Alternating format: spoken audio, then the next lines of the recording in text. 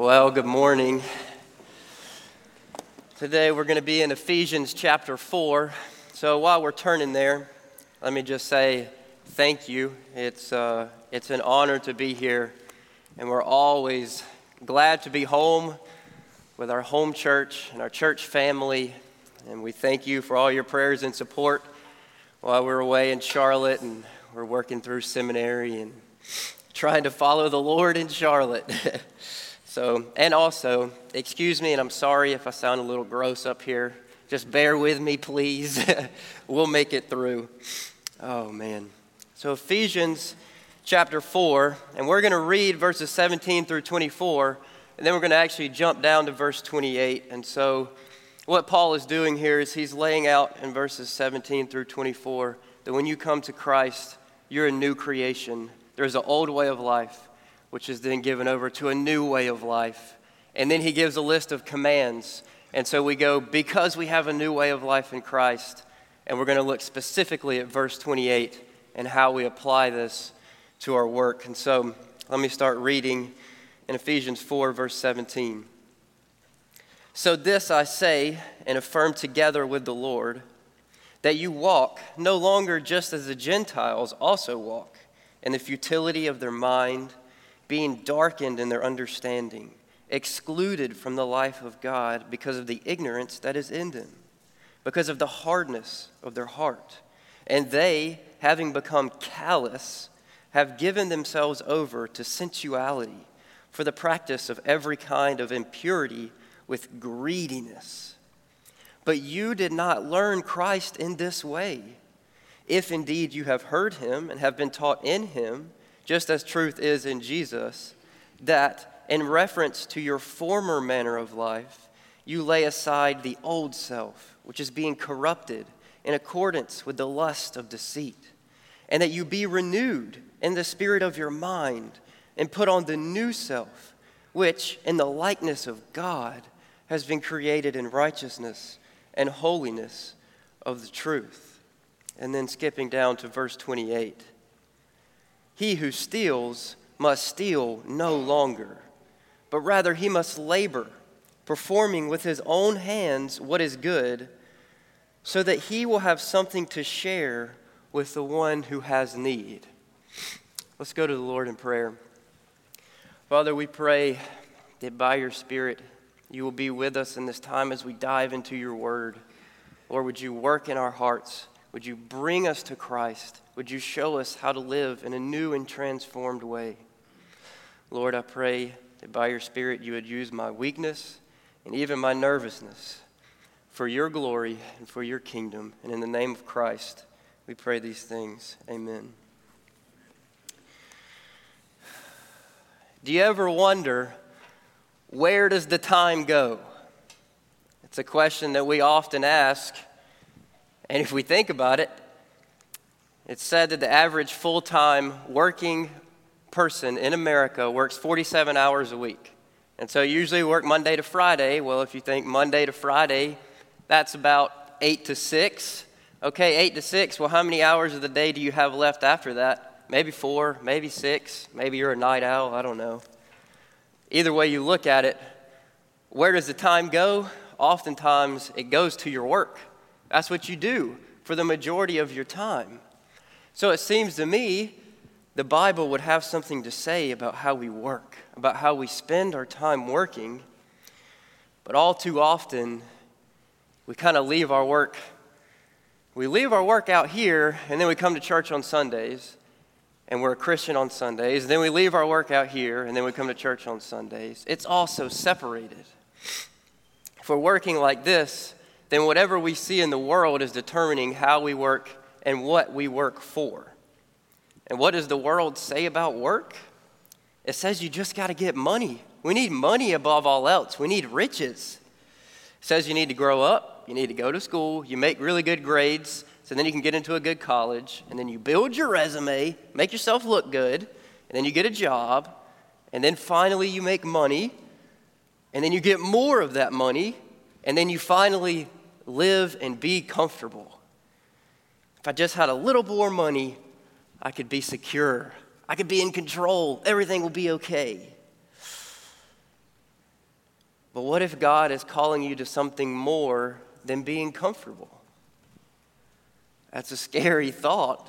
But what if God intends for us to have something much, much greater than just being comfortable and being secure? What if our so-called secular work that we do during the week was also transformed by our spiritual life in Christ? Or what if your ordinary job as a teacher, a mechanic, a banker, an engineer, whatever it is, what if that had a transformed motivation for why you do what you do? You see, today, through these passages and the working of the Spirit, I think that God is changing our goals, changing what we're looking to do in our lives. He wants our work to be characterized by the new life that we have in Christ. And so God is calling you to truly live, not just begrudgingly make it to the weekend every week. You see, because Christ transformed your life, you must pursue a free, faith-filled life of working and giving to the glory of God. And so let's begin by building our foundation. Let's put our passage, verse 28, in the proper context. See, your new faith-filled life of working and giving, it's not going to earn your way to heaven. I'm sure you've heard this many a time, but this is not legalism through self-justifying works. Paul lays all of this out in the beginning chapters of Ephesians. See, the Bible isn't saying you must do this to be saved. No, God is saying because you have been saved, because you have been set free in Christ, then put off the old self, put off the old way of living, run from it, and instead put on Christ. Remember verses 22 through 24 where he says, in reference to your former manner of life, you lay aside the old self, which is being corrupted in accordance with the lust of deceit, and that you be renewed in the spirit of your mind, and put on the new self, which in the likeness of God has been created in righteousness and holiness of the truth. So what is this? This isn't legalism. This is freedom. This is freedom from hopeless striving, freedom from striving and hoping that you'll be fulfilled in things that will never actually fulfill you. You see, faith frees you from the shackles of the old way of living. It frees you from the slavery of sin. It frees you from trying to look good in front of others by having money and being in control and being secure. Through faith in Christ and walking in newness of the new self, you have freedom. So Paul is saying, because of what Christ has done in and for you, now live a transformed life of faith. Because of the wonderful things God has done in and for you, put off the old way of living, put on the new way of living, even at your job during the week. In this way, your transformed life carries over into a transformed work. And so, now that we have our context, we'll jump down to verse 28, where Paul is saying, now in the new way of living, pursue these things. And he basically lays out 3 steps that we are to take to work in a transformed way. And so first, to live a transformed life and work in this context, you must pursue absolute trust in your God. And then second, to live a transformed life, you must pursue good work for the kingdom of Christ. And third, to live a transformed life, you must pursue getting for the sake of giving. And so let's start first with to live a transformed life, you must pursue absolute trust in your God. Look at verse 28. He who steals must steal no longer. Now, obviously, the question we have to ask is, what exactly does this have to do with trusting in your God? We have to look at what stealing really is in order to reach this conclusion, because we know, okay, the 8th commandment, thou shalt not steal.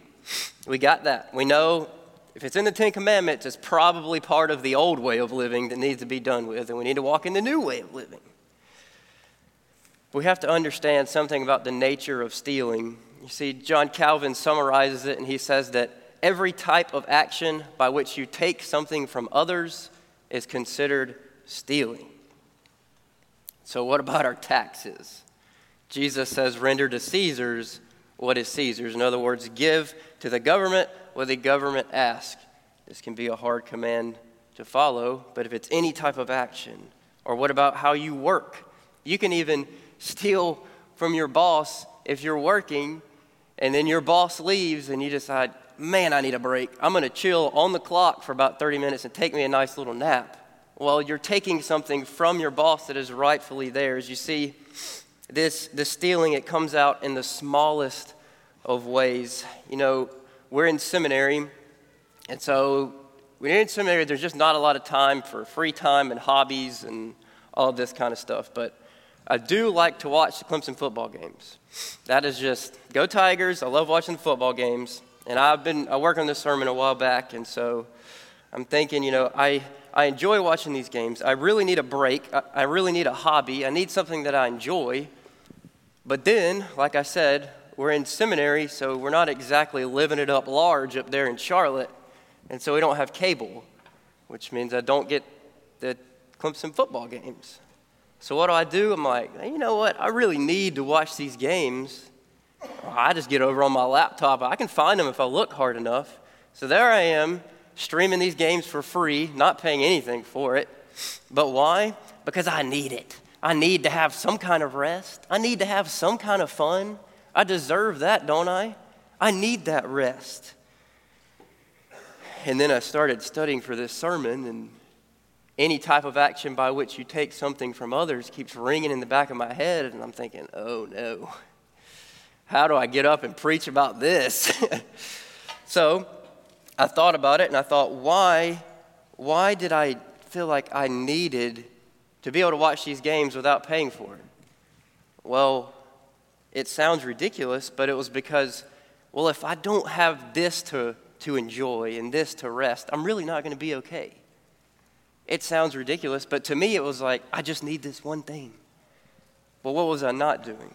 I was not trusting that God can provide rest. I was not trusting that God can provide the good things of life, enjoyable things in life. What I was saying was, I don't trust that God's really going to do this, so what do I have to do? I got to steal to make sure that I get this. Like I said, it comes out in the smallest of ways, but what it shows us is that stealing comes from a lack of faith. We're most tempted to steal when we're most in need. When you're in a hole and you just can't seem to get enough money to pay for the bills, that's when you're going to be tempted to steal. That's why one pastor puts it this way. He says, the craving for things which drive us to steal, or in other words, the temptation and that drive to take something, it comes from unbelief in the promises of God. You see, God makes us promises, but we don't really believe them. We know He says them in His Word, but we don't take them to heart and live with them. But stealing is overcome by trusting in your God. Turn with me to Hebrews. I want us to look at Hebrews 13. Because we know we need to believe these promises. We know we need to not steal. But God shows us how to do it. Hebrews chapter 13, verses 5 through 6. Starting in verse 5. Make sure that your character is free from the love of money, being content with what you have. And so we stop there. He says, being content with what you have, which means if you're content, you're probably not stealing. And then he says, okay, so how do we be content with what we have? For He Himself has said, I will never desert you, nor will I ever forsake you. Wow, that's how we can be content, because our God is with us. Verse 6, so that we can confidently say, the Lord is my helper. I will not be afraid. What will man do to me? You see, the Lord your God promises to be with you. When you believe in Christ, you are God's child. We just sung that. You are God's child. He loves you so much, He gave His only Son for you. You were stuck in the slavery of your own sin.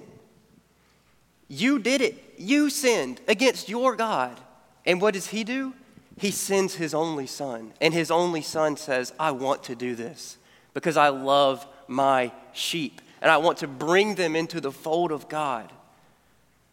If God is able and willing to save us from our sin, to send his Son, how much more able and willing do you think he is to provide for you and your family?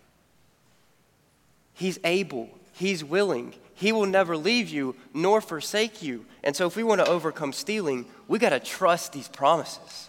We got to lay hold of these promises and lean on them and trust them, take them into our heart. Even when all our circumstances seem like they're saying, this is never going to be true.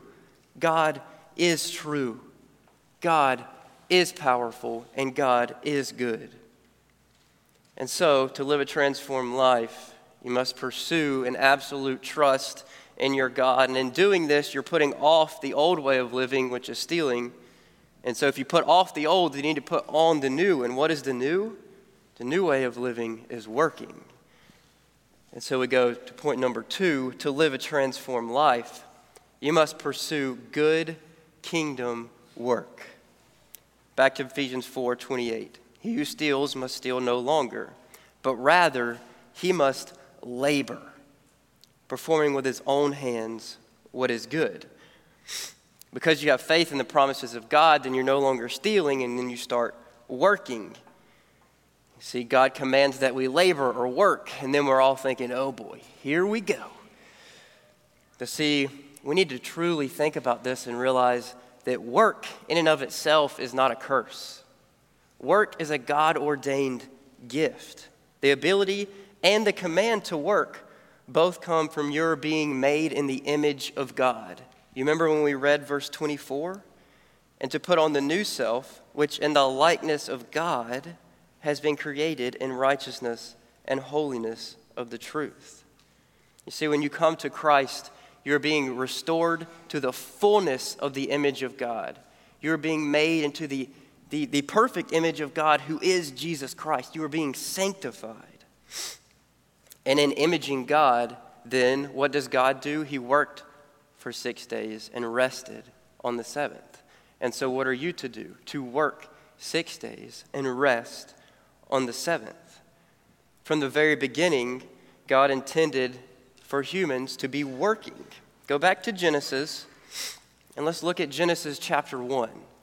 I want us to read this verse to remind us that God intends for us to be working. Genesis chapter 1, we're going to read verse 28.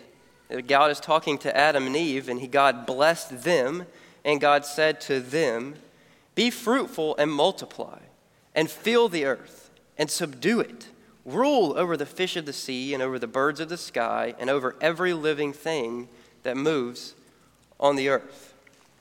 See, God gave Adam and Eve a command, a commission. He said, go out. The earth, God put man and woman over the earth, and he said, go out and develop it. Go out, take the Garden of Eden and subdue all the earth. Bring all the earth to glorify God. He said, go fill it. Go out and multiply. He said, go fill the earth with art and architecture and music and culture and business and all of these things, and bring it all to God's glory. Brothers and sisters, this was before the fall into sin. This was what God intended from the very beginning. This is what you are created to do. In following Adam and Eve, you're created to be an ambassador for God's kingdom, to bring every single area of life under God's control and God's rule. But we know that sin has made work hard. It's toilsome. It's a labor. You can sit at a desk all day or working in a factory, whatever you may be doing. It can be monotonous. It can be hard. It can be difficult. You know something comforting? Jesus felt that too. Jesus was here. He was a human on earth, 100% God, 100% man. His father was a carpenter. He knew work. He knows. He sympathizes with our weaknesses. Jesus knows. You know what's even better? He's coming back one day. He's coming back. He's taking his people to be with him. He's restoring all of creation. And he's saying, let's work to the glory of God. And so right now, until that time comes, We're called to persevere in faith, to trust our God, to work to the glory of God. In Christ, you're restored to the image of God. In Christ, you have the same purpose as Adam and Eve, to work and to bring all of creation to glorify God.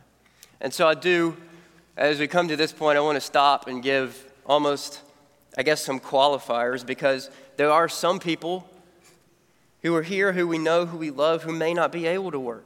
What if you have a disability? You see, when Paul is talking about work in this way, he contrasts it with laziness. He doesn't contrast it with disability. You see, God isn't saying feel guilty because you've been sick or hurt or whatever it may be. Think back to Genesis 1. Did Adam and Eve make a salary? No. You see, working doesn't mean we have to make money. We don't have to make a salary to love God and love others. We do all kinds of work for God's kingdom. You see, God intends to use us, and he puts us in situations which may be hard, and we think, well, now I can't do anything for God. But God says, you're in this situation because I want to use you in this situation to do good kingdom work. Be faithful with where God has put you, because for some reason, that's where God has put you. And so use those gifts to love God and to love others. And so we know we're commanded to work, which doesn't necessarily mean making a salary. But what kind of work is it? Back in Ephesians 4:28, he says, performing with his own hands what is good. And so it's a good work. Other translations will say an honest work. It's a good, God-pleasing, honest work that doesn't involve stealing from others. If we're not stealing, but we are working, then our work shouldn't involve stealing either. And so we do honest and good work in anything. As long as it's not calling you, making you sin, you can do honest and good work doing anything. Absolutely anything. Don't miss this. You can do honest and good work by being the best stay-at-home parent that you can be. Remember Genesis 1? Fill the earth, multiply. You're doing kingdom work. You're giving. You're working to the glory of God. Remember, nobody said you had to make a salary to serve God.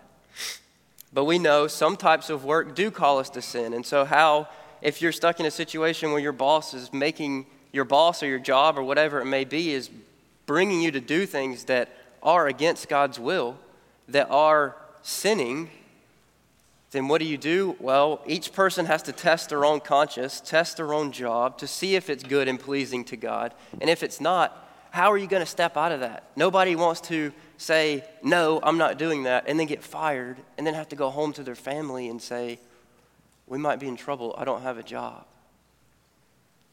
So how would you do that? Through faith, through trusting in God. Just like with stealing, you got to hold on to those promises of God that he is for you, that he is with you, that you are his child. He's not going to let you go. And so again, where does this bring us back? To freedom. Faith in Christ brings freedom. You aren't stuck in a horrible and unethical job because you're free in Christ to take a risk and know that God will provide and he will be with you. That is doing an honest and good work. And so third, to live a transformed life, you must pursue getting for the sake of giving. Back to Ephesians 4. He who steals must steal no longer, but rather he must labor, performing with his own hands what is good, so that he will have something to share with one who has need. By faith, work so that you can give. Work to get to give. This has been stuck in my head, and it's so funny because you know where I heard that for the first time? It's this really great pastor. He loves the Word of God. You may have heard of him. His name is David Roundtree. It was like 7 years ago.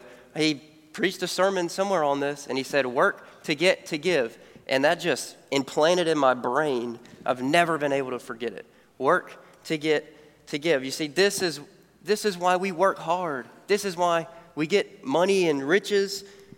It's so we can work to get to give, so that we can help others in need. The American dream, we love to talk about it, but oftentimes it's about getting for ourselves. It tells you got to work to get rich so that you can be happy, or that so you'll look good, or so you'll be secure and comfortable. So much of our culture, we just pound it in on ourselves that we have to climb the ladder, make more money, have a bigger house, have better cars, be able to travel more, be able to do all these things, be able to be comfortable. We tell ourselves we have to do this because we think it's going to be enough. This will finally fulfill us. This will bring us what we need. It's never enough. It won't be enough. It can't be enough. Why? Because Christ has to fill that hole. You don't know your true meaning and purpose until you know Christ. Because you're born in the image of God. Sin distorts that image of God in you. And so until you come to Christ and you start walking in the newness of life, you can't find your true purpose. Because your true purpose is found in doing what you were created to do. And what you were created to do is work to the glory of God. To serve Christ your King. To be a part of God's people and God's family. He wants to use you. You see, He wants to use you by making you others-centered. When you work to get to give, you're thinking of others with your riches, and then all of a sudden you have a real reason to climb the ladder. You have a real reason to want to make money. And so it's not wrong, of course, to take a better job, to move for another job, to take a promotion. You actually have a real reason for it if you're working to get to give. That's a real purpose. That's something worth being a part of. You're working for God so that He can use you to take care of those in need. And that's why the Pastor John Piper says, working like this takes your whole life, even your secular job, and turns it into a work of grace. You see, the Father gives you blessings and riches so that you can generously give. Look at 1 Timothy chapter 6. He lays this out for us in 1 Timothy chapter 6, verses 17 through 19. He says, "Instruct those who are rich in this present world not to be conceited or to fix their hope on the uncertainty of riches, but on God, who richly supplies them with all things to enjoy. Instruct them to do good." Sound familiar? "To be rich in good works." Sound familiar? "To be generous and ready to share, storing up for themselves the treasure of a good foundation for the future, so that they may take hold of that which is life indeed." God gives you blessings and riches so that He is able to use you in the lives of others. When you have much, give much. Don't do it to look good. Don't do it to get praises from other people. Do it for the glory of God. Remember, Jesus said it's more blessed to give than to receive. Don't hold on to those earthly treasures that are right here for a short time. Be content with what you have. Trust in the promises of God. And when you do, He works in you to be able to generously give to anyone that is in need. But of course, that doesn't mean you can only give if you have a lot. I want us to remember this story. It comes from Mark chapter 12. I love this story so much. Jesus is sitting. He's sitting and His disciples are around, and there's people coming and they're putting money in an offering plate, basically. And so people come by who are rich and have a lot of money, and they come by and they put it in. Somebody comes by and they're rich and they have a lot of money, and they come by and they put it in. And then Jesus is sitting there with His disciples, and this poor widow comes up, and she quietly and humbly puts in what would amount to 2 little pennies. And Jesus looks at His disciples and says, "This woman has given more than all the rich men, because she gave of all that she had." You see, this isn't about money. This isn't about how much you earn. This isn't about even if you earn. It's about giving of the resources that God has given you, no matter how big or how small. Moms, dads, children, all of you who feel like you have nothing to give, God sees, God knows, He sees you giving when you've literally got nothing left. He's there. He's in it. He's with you. He'll never leave you or forsake you. You sacrifice so much for your kids and your loved ones and for others, and you feel like you have nothing to give, but God uses that nothing. This is the God who took 2 fish and 12 loaves and turned it into feeding 5,000 people. Your insignificant little gift, God can use however he pleases. And so keep sacrificially loving. Keep giving. You're laying up heavenly treasures. And finally, there's the practical question of who do we give to? There's a lot of people in need. And it says to give to anyone who is in need. Galatians 6:10. God tells you to give to everyone as you have the opportunity, and especially those of the household of faith. So we look first to our brothers and sisters in Christ who are right here in your congregation. You see, oftentimes, how does God provide for his people who step out in faith? Through his church, through his people. And so, maybe you're on the other side of that, and maybe you need help.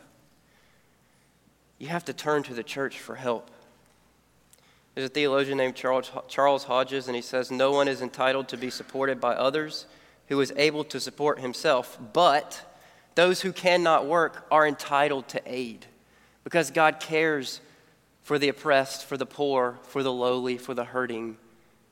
They're entitled to aid. And so if you are somebody who needs help, come to the church. Come to God's people. If you don't come to God's people, you're keeping the bride of Christ from doing what she's called to do. Your neediness is an opportunity for God's glory to be made known. That's a beautiful thing, not a burdensome thing. God wants to use you through your neediness even. And so look to the church and give to your people. And then secondly, look to anyone else that's in need. There's a dying world out there. The world needs the church. People of God, there's people out there who need you.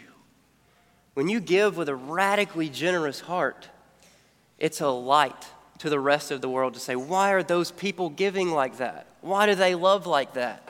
And what's the answer? Only because we know the love of Father, Son, and Spirit. And so go be a light in this world. Give with a radically generous heart. And so to live a transformed life, we pursue an absolute trust in our God. We pursue good work for the kingdom of Christ, and we pursue getting for the sake of giving. Oh, that messed that one up. Let your whole life be characterized by the grace that you have found in Jesus Christ. And so, do you know this Christ who forgives you of your sins and sends you out to be a part of his kingdom? Do you know this Christ who loves you and who will always provide for you? If you don't, run to Jesus today. Make today be the day that you turn from your sins and you run to Christ and you trust in the promises that he gives you, that he will provide for your salvation.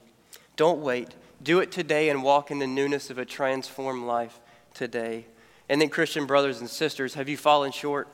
Did you watch Clemson games like me online?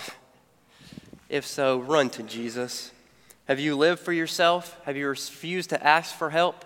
Run to Jesus. He stands ready and able to save you.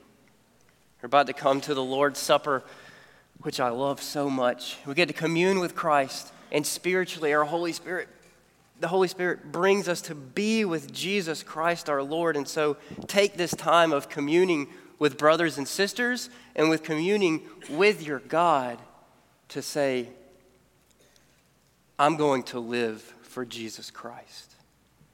I'm going to rededicate myself to living for Jesus Christ in a transformed new way of life with the body and the blood of Christ right there before me, reminding me Jesus is just as real as this blood, as this wine and this bread. And he is here with us, and he will never leave us or forsake us. And so by the power of Christ and the guiding of his Spirit, let's go out. Let's live a free and faith-filled life of working and giving to the glory of God. Let me pray for us. Father, thank you for your word. Thank you for your promises. And thank you for your Holy Spirit who speaks to us and guides us and convicts us of sin. Lord, would you use that now and use this word and use this time to bring us to Christ. Show us our Savior. Show us who you are, that we may worship you and walk in the newness of life. And we pray this in his name. Amen.